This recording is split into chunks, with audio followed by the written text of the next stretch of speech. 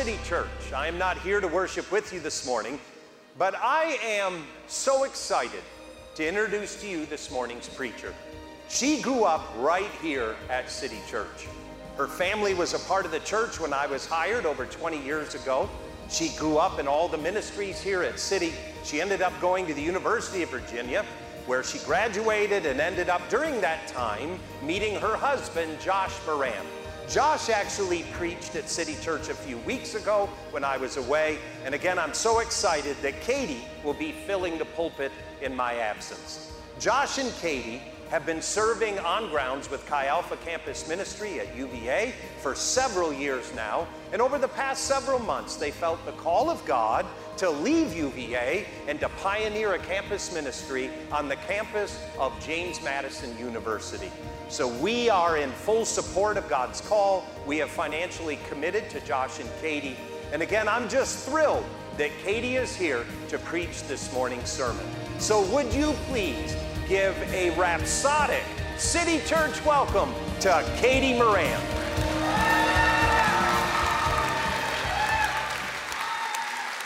Church. Hello, family. I'm so glad to be home with you today. I brought my girls, Esther and Emma, with me, and they were just so happy to see their friends and to be able to play. As you heard, my husband and I attended here for many years. You probably have seen our children and been concerned for them as they dart out from kids' space and run across the street so they can go climb the trees. So if you've ever seen kids climbing in the trees when you're leaving City Church on a Sunday morning, those are mine, and they're wonderful. So I'm so happy to be here. Harrisonburg is great. We have been enjoying Harrisonburg and learning to love the city, but City Church and Charlottesville will always be home. So this morning, as Pete said, we're going to continue in this series in Mark. We're going to continue learning about the kingdom of God. And I love the worship set this morning because we're going to learn this morning about the reckless love of God. God gives his love freely and generously. And we're going to learn about that today. In our passage today, we're going to see how God is bringing about his kingdom, what his plan is for the restoration and redemption of the earth, how he's going to bring healing, how he's going to make everything new. And so let's turn together to Mark chapter 4. We should remember as we turn that so far in our series, we have seen that in the book of Mark that Jesus' message is not necessarily one that has been very popular. The way that Jesus has begun to bring about the kingdom of God, the people he has included, the people he is in relationship with, it's not really what people anticipated. You see, when people thought about how Jesus would come and restore the earth, how he would take this broken earth and make it whole and make it new, they thought it was going to be in a big way. They thought, wow, Jesus is just going to come in and take over and make everything new. And that's not really how we've seen Jesus go about it. And so last week, we saw that the Pharisees and even Jesus' own family are kind of mad at Jesus. They're kind of embarrassed by him. They don't really accept the way that he's bringing about his kingdom. And so when I was reading this, I thought, wow, it's kind of like they want Jesus to move in ways that they're comfortable with, in ways that they see is best. And I am so glad that you and I are nothing like that today, right? Okay, so let's start reading in Mark chapter 4, verse 1.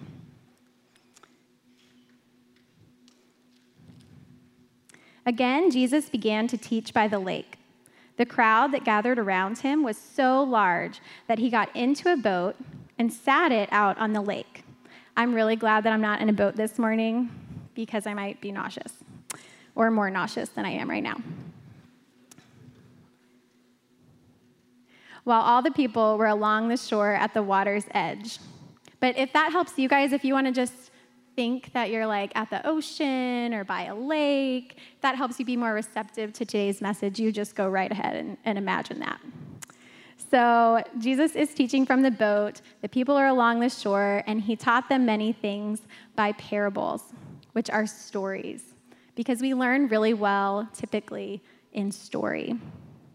And in his teaching, he said, verse 3, "Listen, a farmer went out to sow his seed.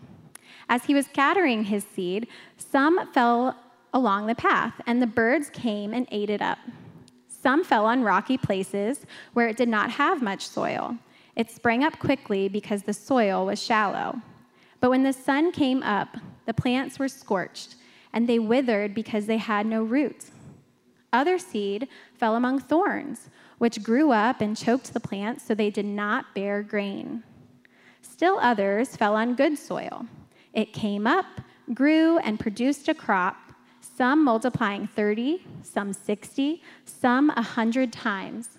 Then Jesus said, 'Whoever has ears, let him hear.'" Let's note that Jesus begins his teaching to the crowd by saying, "Listen." And then he ends by saying, "Whoever has ears, let them hear." Jesus is saying this message in this parable is important. You see, when Jesus spoke in parables, they were stories that possessed truths about the kingdom of God. And Jesus wanted them to really understand this one. So he told them, "Listen, and whoever has ears, let them hear." But we'll see as we continue reading that they don't really understand. So let's continue reading in verse 10. When he was alone, so Jesus had gone away from the crowd, and now he just has a small crowd around him, the 12 disciples and some others. It says, when he was alone, the 12 and the others around him asked him about the parables, and he told them, "The secret of the kingdom of God has been given to you, but to those on the outside, everything is said in parables, so that they may be ever seeing but never perceiving, and ever hearing but never understanding. Otherwise, they may turn and be forgiven." You guys get that, right? When I read this, I was like, what? Jesus is going to give them these truths in this parable, but he doesn't want them to understand? What can that possibly mean? Something that's important to note is one of the ways the kingdom of God comes to the earth, the beginning of God coming to the earth. What happens is Jesus comes to the earth and he's on mission, right? And his mission is to restore the earth. But part of his mission is what we celebrated during worship with communion. It's the cross. He knew he was going to the cross. He knew he had to be crucified because there was separation between people and God, and that was because of sin. And he knew that we could not take on the penalty for our sins and be in relationship with him and live eternally. So he chose to come and take our place. So Jesus knows this. He knows that he is walking towards the cross. And so he shares this parable, but he can't share it in a way that they totally understand, because if they knew who Jesus really was, if the crowds and the masses knew that this was God, God's Son, that this is Jesus, that he is divine, that he is fully God and fully man, they never would have crucified him. And we would never have been able to enter into a personal relationship with Jesus. The veil would not have been torn between us and God. So Jesus knows this. So he says it in a parable, though, and he tells them, make sure you take this to heart, you keep this, because Jesus' ministry is not very long on the earth. It's only about 3 years. And so it's not going to be long before Jesus is going to die. The veil is going to be torn, and they will see clearly. And when they do, Jesus has shared this message of the kingdom of God so that the Holy Spirit will remind them of the truth when they can fully see and fully understand. because they are crucial. The message in this parable is crucial to understand for anyone who wants to follow Jesus, and that includes us today. Verse 13. Then Jesus said to them, "Don't you understand this parable? How then will you understand any parable?" So it's important. Again, verse 14. The farmer sows the word. So we begin to see that Jesus is going to explain to the disciples, the people who are following him closely, who have put their faith in him, he's going to explain this parable because they need to understand at this time. The farmer sows the word. What is the word? The word is the message of God, and the word is the kingdom. The word is the message of the kingdom of God, and the word is the person of Jesus. The message and the person of Jesus. Verse 15, some people, Jesus says, like seed along the path where the word is sown. As soon as they hear it, Satan comes and takes away the word that was sown in them. Others, like seed sown on rocky places, hear the word and at once receive it with joy.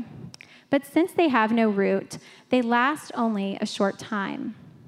When trouble or persecution comes because of the word, they fall away quickly. Still others, like seed sown among the thorns, hear the word. But the worries of this life, the deceitfulness of wealth, and the desires for other things come in and choke the word, making it unfruitful. Others, like seed sown on good soil, hear the word, accept it, and produce a crop. Some 30, some 60, and some 100 times what is sown.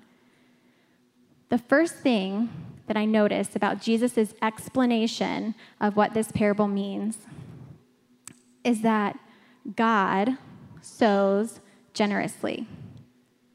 God sows generously. We sing about the reckless love of God. God gives his love freely to anyone. God sent Jesus to share the message of the kingdom, the hope that we have, that Jesus is reconciling the earth to himself, that Jesus is healing us, healing the earth, that is what he is doing, his mission. That this is that reckless love. Because it doesn't really make sense, right? Why wouldn't Jesus just throw the seed on the good soil? Because Jesus loves everyone. And he desires, as Martha prayed earlier, that none would perish, that we would all live both eternally with him and also right now. But why does Jesus use the example as a seed, of a seed? Why does he use a seed? Like when he's talking about the kingdom of God, when he's talking about his mission, his message here on earth, when he's talking about himself, what he's coming to do, why would he use a seed? Well, if you look down at verse 30 with me, he's going to make the disciples a little even more confused. He says, he said, "What shall we say the kingdom of God is like? Or what parable should we use to describe it? It is like a mustard seed, which is the smallest of all the seeds on earth." So remember, everyone is thinking Jesus is coming in power. He's going to come quickly. He's going to come rule and reign over the earth and make everything better all at once. That's what they're thinking. They're thinking it's just going to happen because he's God. He can do that. But Jesus is trying to help them understand that that's not the way, his method of going about healing the earth. And so Jesus is talking about a seed, and then he goes even further and says, like a mustard seed, which is the smallest seed. And I can just imagine that, Jesus says, okay, I'm going to explain the parable to you. And so the disciples are sitting on the edge of their seats like, okay, what's he going to compare the kingdom of God to? Like, the kingdom of God is like something really powerful and strong, right? And Jesus is like, it's like a mustard seed, the smallest seed. When I was thinking about this, I was thinking, that is like the most the least intimidating mascot ever. It's like a fighting turtle or something, or like a Hokie. Like, what in the world? Like, so crazy that Jesus would compare the kingdom of God to a tiny little seed. Like, God, are you sure? Do you want to choose something different? But we have to remember that the kingdom of God does not work like we think it should. It's the upside down kingdom where the lost is found, where to die is to truly live, where the poor are blessed, where to lead means to be a servant. It's the upside down kingdom. And so Jesus says, yes, my kingdom is like a tiny little mustard seed that's going to totally transform the world. Read with me in verse 32. Yet, when planted, it, the tiny little mustard seed, grows and becomes the largest of all garden plants, with such big branches that the birds can perch in its shade. So Jesus compares the kingdom of God to this tiny little seed, and that tiny little seed grows and transforms the garden, right? And spreading this tiny little seed is the way that God says, that Jesus says the kingdom of God is going to come. How he says that he is going to transform the world.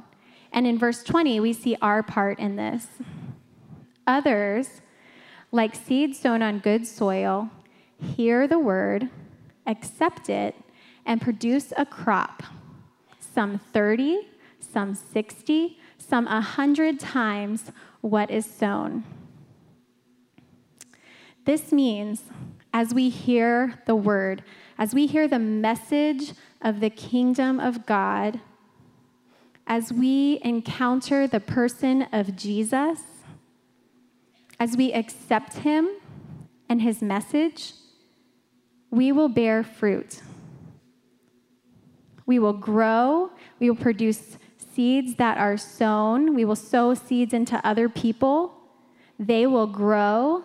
They will sow seeds of the message into other people, and so on and so on and so on until the entire world is transformed. That is how God wants to bring about the kingdom.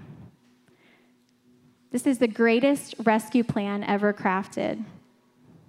We have a saying in Chi Alpha that I think just encapsulates this so well, and it is, what God does in you, he wants to do through you. So we see as these seeds grow and develop roots and are planted and grow and spread more seed, he wants that. He wants the seed to be spread. He wants what God has transformed in your life. He wants the faith you have found in Jesus to be shared through you to others. That is his rescue plan. And in order for this seed to do that, to come and transform us, the soil, we need to be good soil. I don't know about you, but I want to be the good soil that we read about. I want to help Jesus restore the earth. You see, Jesus did come, but he does not have full reign of the earth yet. How do I know this? Because there's still sickness. Because there's still death. Because there is brokenness in mind, body, and spirit. Because there are still hurting people. Because there are still people who are still just so enslaved to fear. There's brokenness. And Jesus says that we can help him bring healing. We can help him bring wholeness to the earth. And I want to do that because I want to see people healed. I want to see people come into freedom in their relationship with Jesus. And so how can we know that we are good soil? Well, let's look back up through verse 15 through 20. So we're going to go through the types of soils. And when I was thinking about this, I was thinking about, okay, Jesus is talking to these people, and this is right after another gospel shares this same story, and it says that it's the same day, actually, where we learned about last week, where Jesus' family comes and tries to take him away because he's, embarrassing them. They're like, we don't know what you're talking about. You're not making any sense. You're looking bad for the family name. Come back with us. And it's that same day, another gospel tells us. And so I was like, wow, he really is trying to help them understand. He's like, don't be like these people, but receive what I'm saying. Receive what I'm saying as truth. And so what I've done is I have kind of compared who I think Jesus may have been talking about when he talked about these different types of soils. So let's look in verse 15. Some people are like seed along the path where the word is sown. As soon as they hear it, Satan comes and takes away the word that was sown. So how do we, and looking at this and looking at another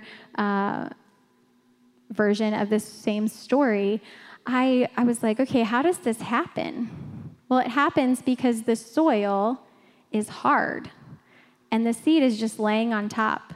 Another version says the birds just come and take it away because it's just there on top. And I thought, who could this be like? Well, this could be like the Pharisees, because the Pharisees had a hardened heart towards Jesus. The Pharisees had already made up their minds when they encountered Jesus, when Jesus shared with them. They had already made up their minds that he was wrong. And so they had a hardened heart towards Jesus. Maybe you've been coming to church for a while and you've heard the word and message of Jesus, but you would say this morning that your heart has been hard towards God, that you haven't been willing to receive the message or the person of Jesus. Well, God can take your hardened heart and he can give you a tender heart in its place. One of my favorite passages is in Ezekiel 36, and he says that God says, I will remove from you your heart of stone, and I will give you a heart of flesh. So God can do that this morning if you ask him.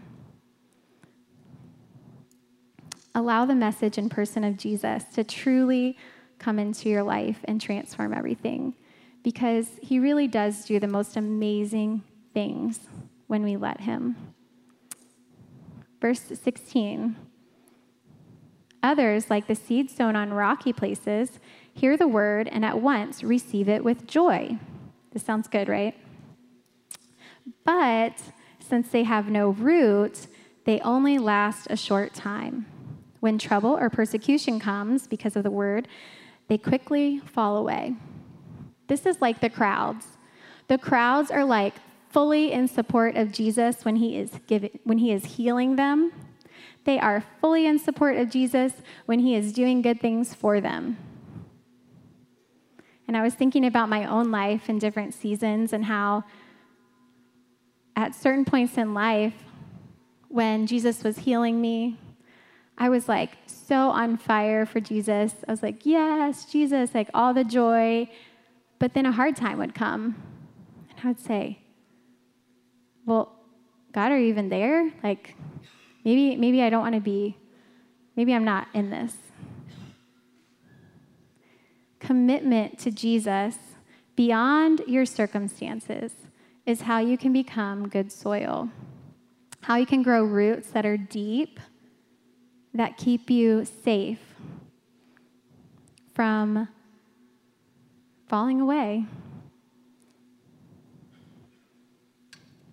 The next type of soil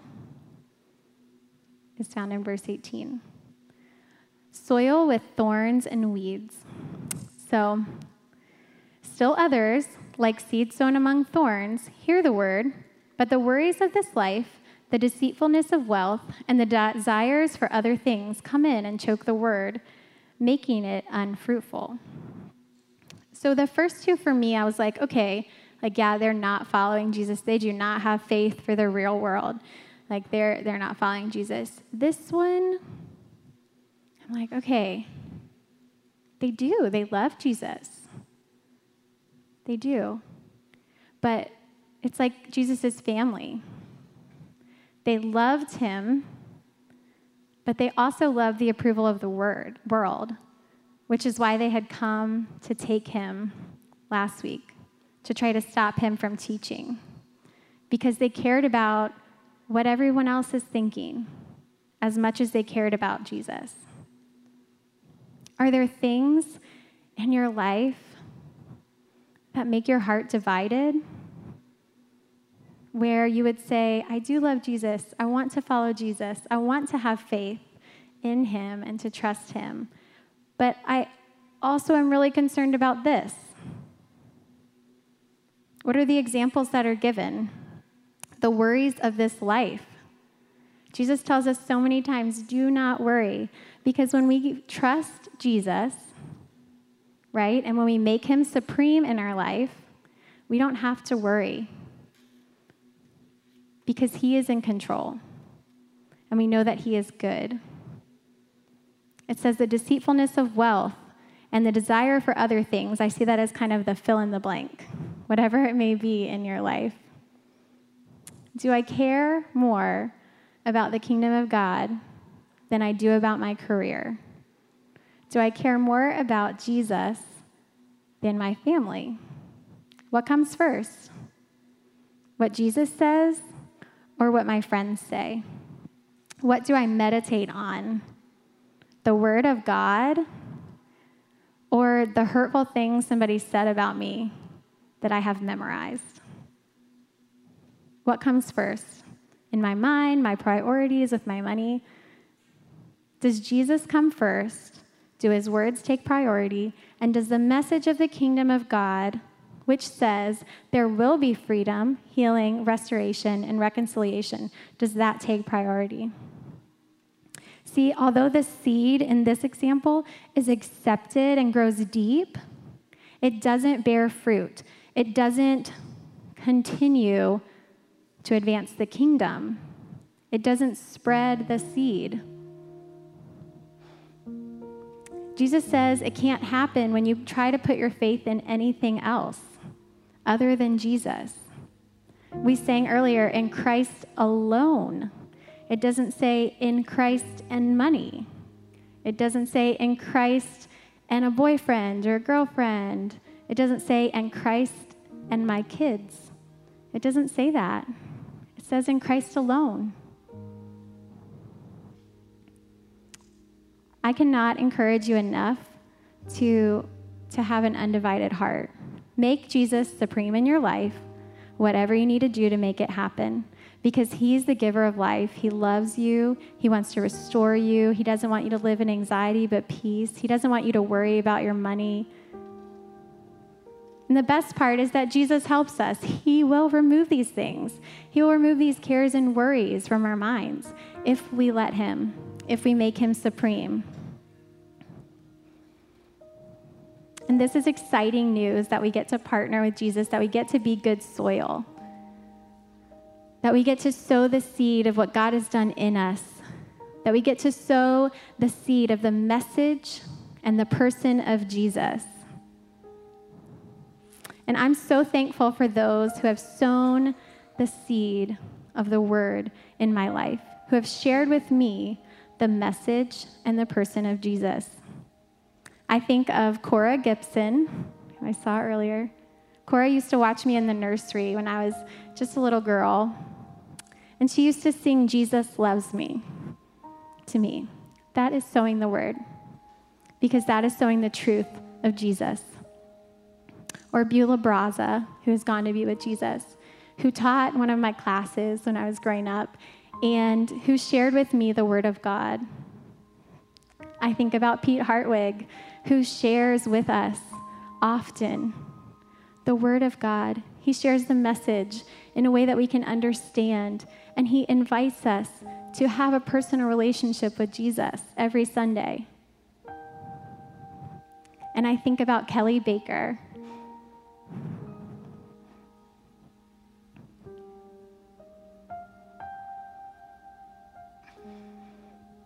who was my first year core group leader when I was at the University of Virginia, who shared the Word of God with me and who showed me how to live for Him with my whole life. And now Kelly and her family, Kelly and Jason and their family, are going to share the Word, the message and the person of Jesus in Africa. And they're going to be sharing with people who may never hear the Word if it wasn't for them.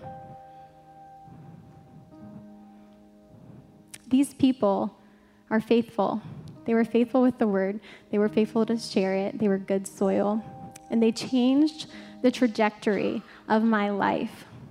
I can tell you, if they did not share the Word with me, if they did not spread the seed of the message and person of the kingdom, I would not be standing here today. So let's be good soil.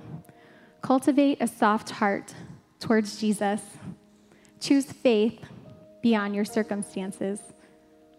Live an undivided life where Jesus is truly supreme. And spread this seed. Share the message of Jesus generously, as we see God does.